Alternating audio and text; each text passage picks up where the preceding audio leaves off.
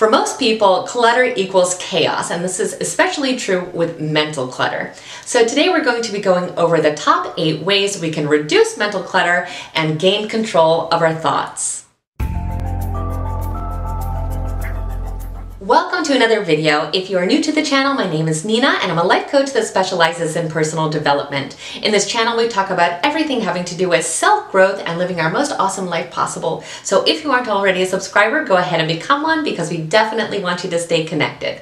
Mental clutter can certainly cause a lot of extra stress and anxiety in our life, so we're going to go ahead and jump straight into the top 8 ways we can start to reduce that mental clutter. The first thing that we can do is to get clear about our own priorities. So what happens a lot of times is that we are focused on so many different things and we have a circus going on in our mind that we lose sight of the things that actually hold value to us. So it might come down to actually writing a list out of what your goals and priorities are at this moment of your life. So if we can get clear about that, we know what we need to spend time on. Now the second part of this is to go ahead and write down all the things that are no longer serving you.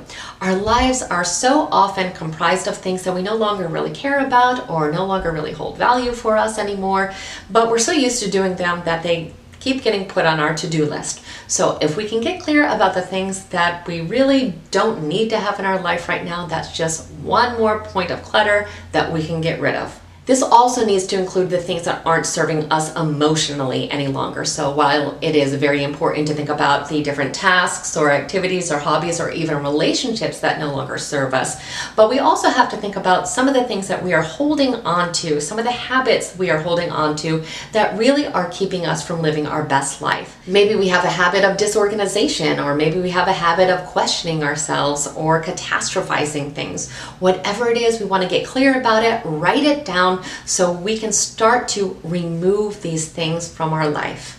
Now the third thing we have to do is to really effectively let go of the past. And I know that one seems like it's easier to say than do, but it is so important. When we fail to be in the present, when we fail to be in the here and now, we are really swimming in the past and including all these past artifacts into our life right now. We simply don't have enough emotional space to really hold on to all the things from our past. It doesn't mean we have to, forget about everything that happened, but we don't want to dwell in the past. We need all our emotional energy to be spent on the present moment and the things currently relevant in your life now. Number 4 is probably my favorite tip because I was so guilty of this one, and that is multitasking. Multitasking is not efficient whatsoever. There's no way to really split our brain. So when we're multitasking, we're just jumping from one task back and forth at a very rapid speed, and we are lessening our productivity. This is also a principle we need to really understand and embrace in our real life as well. So even when we're not doing tasks, if we're, for example, trying to talk to someone while we are scrolling through our Facebook feed, we are again not giving anything our full attention. So when we do that, we really lose sight of what is important. We don't experience anything in our life. We're kind of halfway experiencing things. So be in the present moment, give it your full attention, and stop multitasking. Number 5 is taking breaks. In the 21st century, our lives are completely overwhelming. We have so many different facets of our lives that we are constantly juggling that it would be impossible not to stop every once in a while, breathe, take a step back, and certainly take the breaks that we need. This is very important for mental health and certainly for self-care. So we need to make sure that we're using great self-awareness so we can tell when we start to really need those breaks. And when you see the signs of burnout or the signs that you really need to take the breaks, it is so important that we do so. Number 6 is something that I resisted for so long but completely changed my life when I finally made this change, and that is to clean your space. We need to have a nice clean space if we want to have nice, clean, organized thoughts. When we are in the midst of chaos, it is impossible to think that we could have any kind of mental clarity. So it's a proven fact that outer order leads to inner calm, so that is a concept that we absolutely must embrace if we want to reduce that mental clutter. Number 7 is something that could change the lives of so many people, and that is to simply cut down on social media. When we are constantly barraged by thousands of images and posts and emotions and people all the time, of course we are mentally cluttered. That is way too much information to be taking in. And it's also information that for the most part isn't that valuable to us.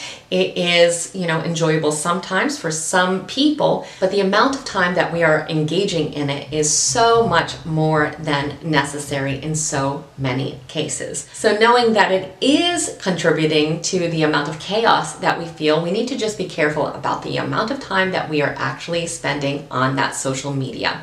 So if it's an important part of your life, keep it, but just be responsible with it. And number 8 is something that we should be doing every single day, and that is meditation.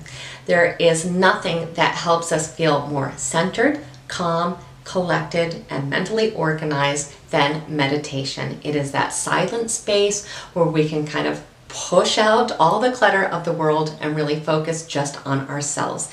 In that peaceful moment, we can gain mental clarity. We can also gain a lot of self-awareness. Meditation for me is something that I think is an important part of every single day. But even if you can't do it every single day, even just a couple times a week, just having that time and space dedicated to meditation is going to really help you feel a lot more mentally organized. So there you have it, 8 different things that you can do to reduce that mental clutter and start to really gain control of your thoughts again. So the important thing is to really start to realize what things are serving you in your life and what things are not. The things that are not, they simply have to go, and you can replace them with all the things that really do matter for you, all the things that hold value and really deserve the focus of your life and of your attention. So I hope this video was helpful to you, and if it was, please like it and share it with someone else who may need to hear this message today. Also, definitely become a subscriber if you aren't already, and I thank you so much for spending time with me today. Have a truly extraordinary day.